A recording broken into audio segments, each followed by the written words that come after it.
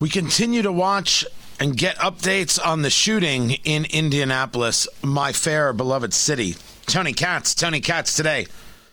It's good to be with you. On Facebook, Tony Katz Radio, the podcast at TonyKatz.com. 8 people killed. The gunman allegedly taking their own life. This, according to IMPD, the Indianapolis Metropolitan Police Department. This at a FedEx facility, FedEx ground facility, near the Indianapolis International Airport. It's south of the airport, just a touch on the other side, the south side of I-70, where it meets something called the Ameriplex Parkway. This is a ground facility that has 4,000 employees. Indianapolis is a hub for Federal Express. We don't know at this time if there's any connection. We don't know at this time whether or not this shooter had anything to do with FedEx. Earlier today, early this morning, because this took place, late last night, and they were working this throughout the morning. They are still trying to connect family.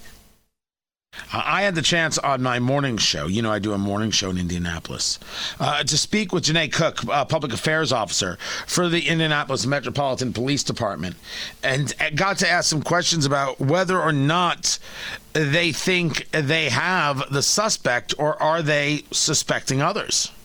Officer Cook, can you give us a little bit more information on, of course, some of the key questions that people have? We know that one person believed to be the suspect taking their own life. Do we believe this was just one person and one person alone, or is IMPD looking at other suspects right now? Right now we believe that this person did act alone. We do know that we do have a reason to believe that he took his own life here at this location. One thing I understand that there's a couple FedEx areas around here. I want to let everyone know this is not over in the airport grounds. This is the FedEx ground, Plainfield operation, one of the other buildings. Reach out to your loved ones and make sure they're okay. But, detectives have still been, continually interviewing different people. So as soon as that is all complete, we'll let everybody know. Talking to Public Affairs Officer Janae Cook of the IMPD, the shooting that took place at the FedEx facility there just south of the airport, 8 people dead at the scene. Based on the fact that it's not the big facility where we see the name as you're driving on I-70, is it believed that the suspect knew the area, knew the building, or knew people inside? That's a great question, but, we're still trying to find out what led up to this and what his relationship is to this building. Now, I will tell you that was many hours ago, and they're still not letting out a lot of information. It's interesting because how else do you say this? With a number of other shootings, things faster. I'm here, and I'm telling you that I cannot get an understanding of social media. I don't know if this person has a social media account. According to the police, they've said he, so I believe this is a man. I cannot tell you gender or gender identity things. I cannot tell you political affiliation. Zero. Absolutely no idea. Simply cannot get the information. My sources don't have it. It's not getting shared, and I find that to be curious, but it also could be the sign of something else. One of the things that's been addressed thus far, they're having trouble identifying. So when this shooting took place, it took place outside the FedEx complex there, the FedEx building there, the FedEx ground building. As was described by the Deputy Chief of Police for Indianapolis, Craig McCart, there was no interaction. There was no altercation. There was no confrontation. This person got out and started shooting. So it is very possible, and I'm saying possible, that one of the reasons identification is taking so long is because we don't possibly understand. We don't understand how this shooting went. And we may find that this is much more violent than we're prepared for. And that could be a reason why we're not getting the information. We want it. We're looking for it. We're searching for it. We don't have it at the ready. I'll be getting into some more of this, including some of the horrific things said in my beloved city by the political activists who think they know best and they know nothing and prove their ignorance not only on firearms, but their absolute hatred of the people. But first, let me get to Vice President Kamala Harris. Man, that's a segue. If you ask me, that's one of my better ones. Vice President Harris is speaking about the economy and speaking about the American people, and she's full of hope.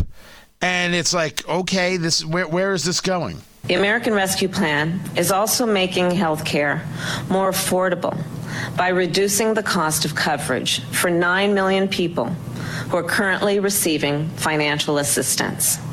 At the Department of Housing and Urban Development, Secretary Marcia Fudge announced that nearly $5 billion has been allocated to provide services to people who are experiencing or are at risk of homelessness and to help communities create more permanent, affordable housing solutions. The Department of Agriculture has been using funds to help 12 million families with children who are food insecure, reimbursing families who are now buying food that their children would have received in school. The list goes on, and the message is clear. Help is here. Hope is here. Okay, we get it. You're all about the feels. Vice President Harris, that's you. There you are. I don't know. I always thought she had a little more emotion to her. That was a pretty monotone thing. Maybe she's just finding her vice presidential voice. I don't think this is it. And we've already seen what happens when you help those who are hurting the most. When you build an economy from the bottom up and the middle out. We have created more new jobs in these first 2 months than any administration in history. Okay, let's just stop for a minute and take that in and figure out what we're going to do with it. The administration has... maybe we need to rehear it. Maybe we heard her wrong. You know, in finding that voice, she may have just, she may have said something she wasn't supposed to say. When you build an economy from the bottom up and the middle out, we have created more new jobs in these first 2 months than any administration in history. I can't even begin to understand what in the bloody world she's talking about and who she's talking to. You think you've created jobs in the last 2 months? No one believes you. That's not true. That is nowhere near factual. There was an economy that got ripped apart. A fair amount of it based on lies. And now you're going to sit here and say, we added jobs at a faster rate of anybody in history? If you want to know exactly how much Kamala Harris hates you or thinks that you are a dope, well, then there it is. I mean, there it is. Thinks you're a dope. Hates your guts. Thinks you're just the worst. And thinks you'll buy in to her garbage. It's an unbelievable statement. If you take an economy and you get rid of all the jobs, right? You get rid of all the jobs. And then you have a more open economy where the jobs can come back. How is that you creating jobs? You see, we didn't let anybody go to work, and now we let people go to work so we could say we created jobs. Anybody who believes that isn't smart enough to be able to ride a bike down a street. They should have to wear a helmet and a drool cup. Good Lord. I thought I had seen it all. I thought there was no way these people could go lower. And then it's like, oh, there you go. There you go. You went a little lower. By the way, speaking of going low, remember when Kamala Harris cared about the border? Right? Remember, she was put in charge of the border. But then she wasn't put in charge of the border. What she was put in charge of is what's the word I'm looking for? That's it, root causes. She's in charge of root causes. Not actually in charge of solving the problem. But when you go back to 2019? There she is saying that the border is human rights abuse being committed by the United States government.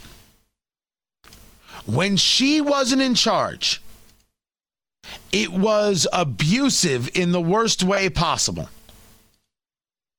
And now that she is in charge, it's not even her responsibility, even though it's her responsibility. Even though it's very, very clear that she was given this task, that she was told, hey, that border, go handle it. And then they decided, we don't want her handling nothing. So they changed it. I mean, that's what they did. It's exactly what they did. It's exactly who they are.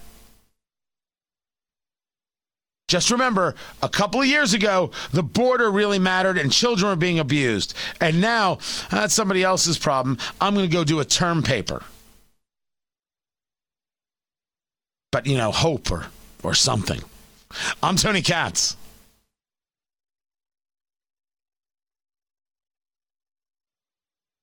I think the bigger question is, why are they creating a TV show out of it?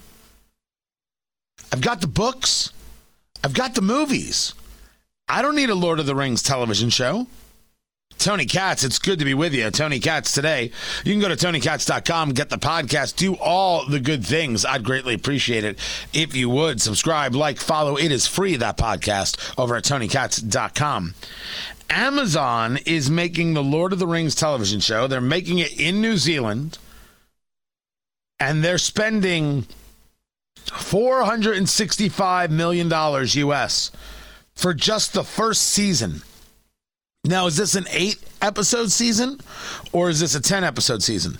It's 8, but somehow I feel like that doesn't make much of a difference considering the budget. It would make maybe a little bit of difference. You're amortizing that cost over a little bit more. But Game of Thrones was $100 million a season. So it started around $6 million for season 1, $6 million an episode, and ended at $15 million a season as people got paid more money and the sets and the shots and the White Walkers and everything else. Oh, have I said too much? Spoiler alert, it was Bran. $465 million, which is, by the way, $650 New Zealand. $650 million in New Zealand. And they got to be super happy. Now, originally, they said it would cost $500 million for multiple seasons of the show. My question is, what in the world are they going to make? It's a prequel series. Is that what it is? Yeah. So the prequel series, you mean, is The Hobbit, right? Because The Hobbit is the prequel to The Lord of the Rings. It's before that, even. Yeah.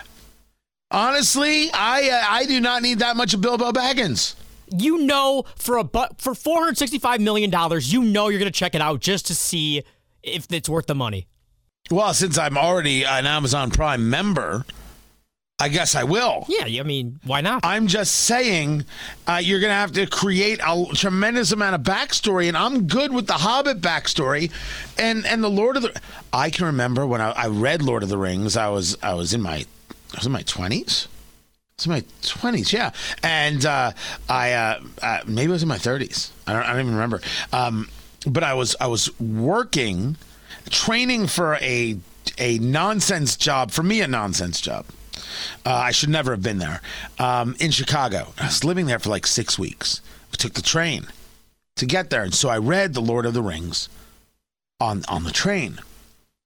And I had always known that it was the Lord of the Rings, the Fellowship of the Ring, the Two Towers, the Return of the King, right? Those are the 3 books.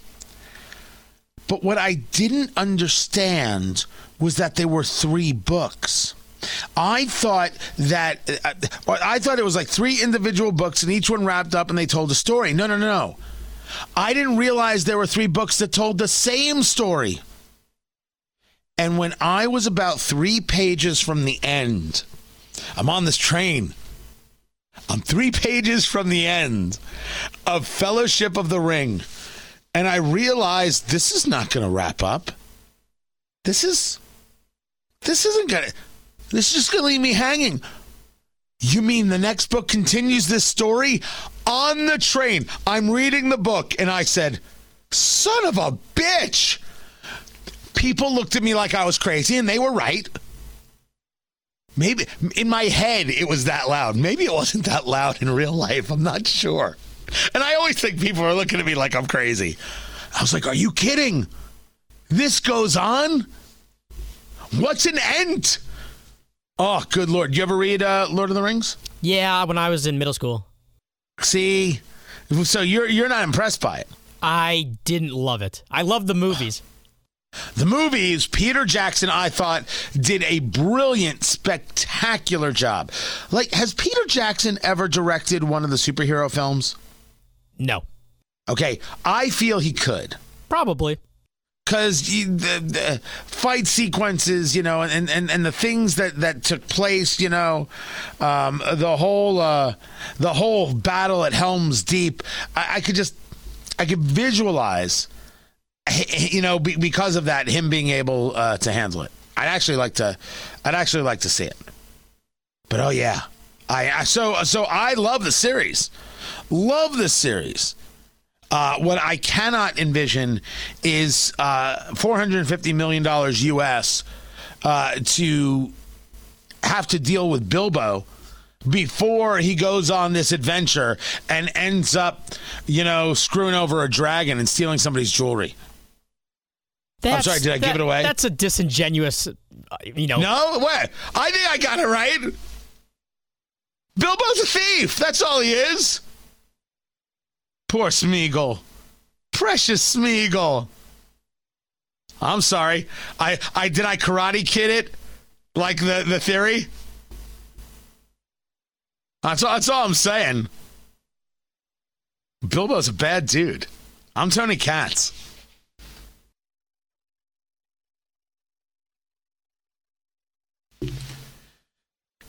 So they're talking about packing the court, but Nancy Pelosi isn't discussing bringing it to the floor. Tony Katz, so good to be with you on Tony Katz today. Facebook, Tony Katz Radio. Ask you to go over there and like the page. Parler, Instagram, Twitter at Tony Katz. Give a follow if you will. It was, you had Senator Markey and you had Representative Nadler and a couple of others discussing how we need to add to the Supreme Court. We need to grow the Supreme Court from 9 to 13, not 15. I'd always thought that was the number they were going for. They're going for lucky number 15, but no, they want to go from 9 to 13. They want to add 4 more justices. This is referred to as packing the court. Remember that Senator Markey of Massachusetts, a radical partisan, a radical progressive. He is the co-sponsor of the Green New Deal. Remember, it's Representative Ocasio-Cortez in the House. It's Senator Markey in the Senate. And he thinks we need to expand the court and make it bigger. Right? What they call packing it, adding on these progressives so they can move forward their agenda items and have like-minded people who aren't worried about the Constitution saying yes to anything they put forward. But it was just a few years ago that Ed Markey was standing in front of the Supreme Court with a sign that said #WeNeedNine. What in the world is We Need 9? That was when he was opposed to packing the court, opposed to adding more justices. We only need 9. So you see very quickly, very, very quickly, how people utilize these things for political purposes. How they're like, this doesn't benefit us now. Now we have to do this. Oh, it benefits us now. Now we have to do that. As if we don't see you. I am convinced that I should say all politicians don't understand how video cameras work. They have no idea how a phone camera works, that we see you and we've recorded it and we might actually hold on to it. And when you say the opposite X number of days, weeks, months, or years down the road, we'll be like, hey, remember this? Now, sometimes a position evolves. People do change their minds, don't you? But does anyone believe that Ed Markey is actually changing his mind on packing the court? Does anybody believe that's the case? Of course not. Absolutely no one believes that, because that isn't the case. Speaker Pelosi has said she has no plans to bring it to the floor. Senate Majority Whip Dick Durbin, right, the number 2 in the Senate, saying I'm not ready to sign on yet. I think this commission of Joe Biden's is the right move. Yes, Joe Biden has a commission to look into this. And there are some people who think that the commission's going to come back and say, are you nuts? But don't ask Gerald Nadler that question. Jerry Nadler, the congressman from New York, because his view on packing the court is... Some people will say we're packing the court. We're not packing it. We're unpacking it. What kind of Orwellian nonsense hellscape doublespeak is that? I mean, listen to it again. Some people will say we're packing the court. We're not packing it. We're unpacking it. Someone should some member of Congress should walk up to Gerald Nadler and say, hey, listen, I heard what you said, and I want you to know you're full of you-know-what. And say it. Say it directly. Say the thing I can't say on radio, and then just walk away. Then just walk away. Doesn't worry. Don't worry about if you get censured or anything else. Don't even. It's totally fine. We're not packing the court. We're unpacking it. F these people. What in the world? Does he not understand that we see him and we hear him and we laugh at him? But look at the lengths they're willing to go. Right? The level of manipulation they're willing to get into. We're not packing it, we're unpacking it. You see, these conservatives have done terrible things, and we can't allow that. You mean judges who were confirmed by the Supreme Court? I find Sonia Sotomayor to be a terrible justice. She doesn't adjudicate, she votes. Elena Kagan is interesting. I think she adjudicates. Sometimes I think she's wrong. There's the difference. There's the difference. Oh, and pay no attention to what they used to say about Ruth Bader Ginsburg. They don't care about her. They only drag out that dead woman when they need her. And that's how they view her. She's just a prop, alive or dead. Wheel her out, look at her, put her away. They don't care about her. When she said she opposed packing the court, they don't listen to that. But when her last wish was that another president fill her seat, well, then that was the most important thing in the world. Because last wishes, as we know, are in the Constitution. But it's not just Ed Markey and Gerald Nadler and radical progressives who are involved in this manipulation. It's Patrisse Cullors. She's the one who leads Black Lives Matter. And she is the one who has purchased 4 houses for $3.2 million, including a $1.4 million home in Topanga Canyon. This is Los Angeles. Head over to Malibu. This is gorgeous, gorgeous land. Beautiful, beautiful land. Beautiful countryside. If you've never driven Topanga Canyon, it's exceptional. Well, she doesn't like the fact that you will question how she got all these houses. And she will tell you that it's just the white supremacists at play. Right? There, that's all it is. It's bigotry. And then she does an interview with Mark Lamont Hill, who's got his own degree of anti-Semitism.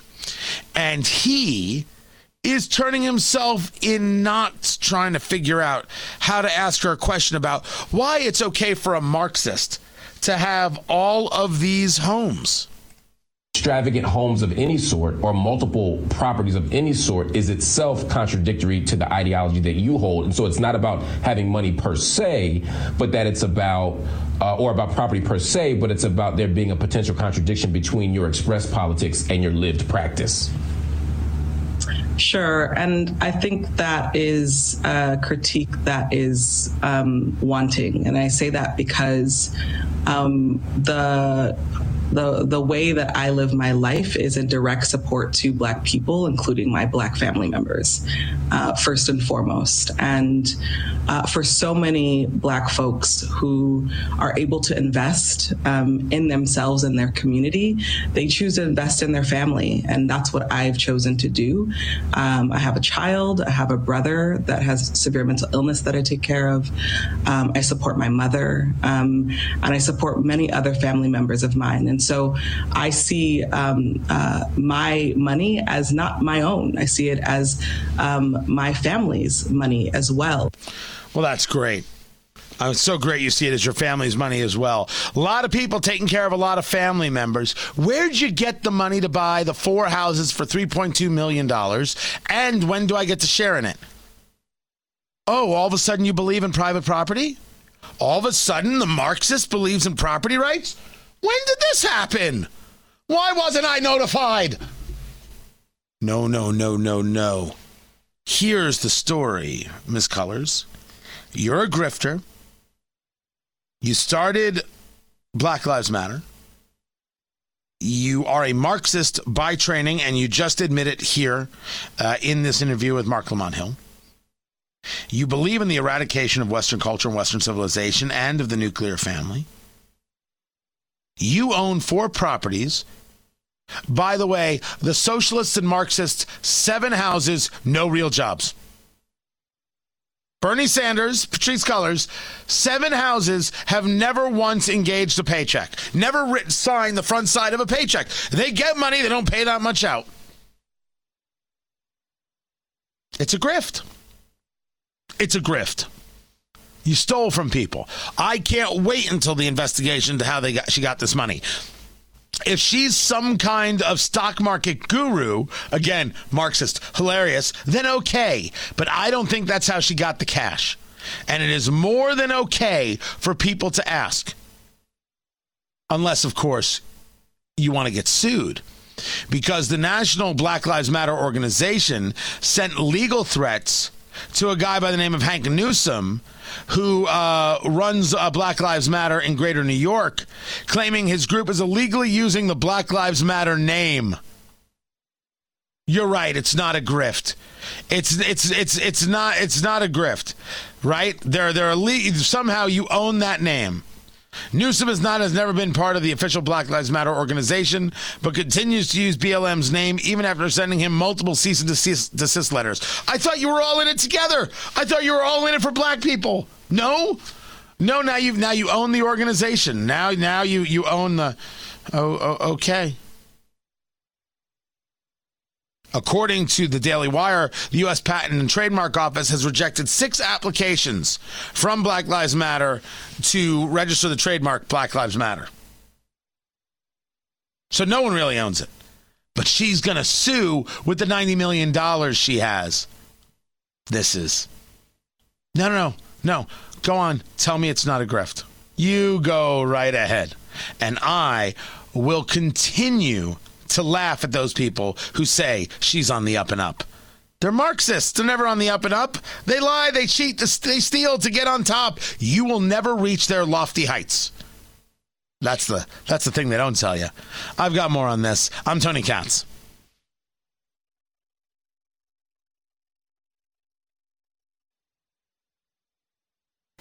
So they showed the video in Chicago of the shooting of a boy by the name of Adam Toledo. He's 13 years old, and I watched the video. And he had a gun, and he was running away from police, and he was trying to drop the gun, and it looked like he was grabbing the gun, and he got shot. The police officer immediately called an ambulance, went over to him, "Look at me, are you all right? Where are you shot?" If the city of Chicago wants to go about rioting, I guess they're more than welcome to. I clearly have done my last visit to Chicago. He ran from police. Police weren't going to know that he was 13. It was dark out. He absolutely had a firearm. And this cop isn't going to know what he's going to do with it. You can be as angry as you wish at the situation. But again, it is a cultural conversation. And if you want to blame police for that, you don't have it. At least based on what I have seen. You don't have it.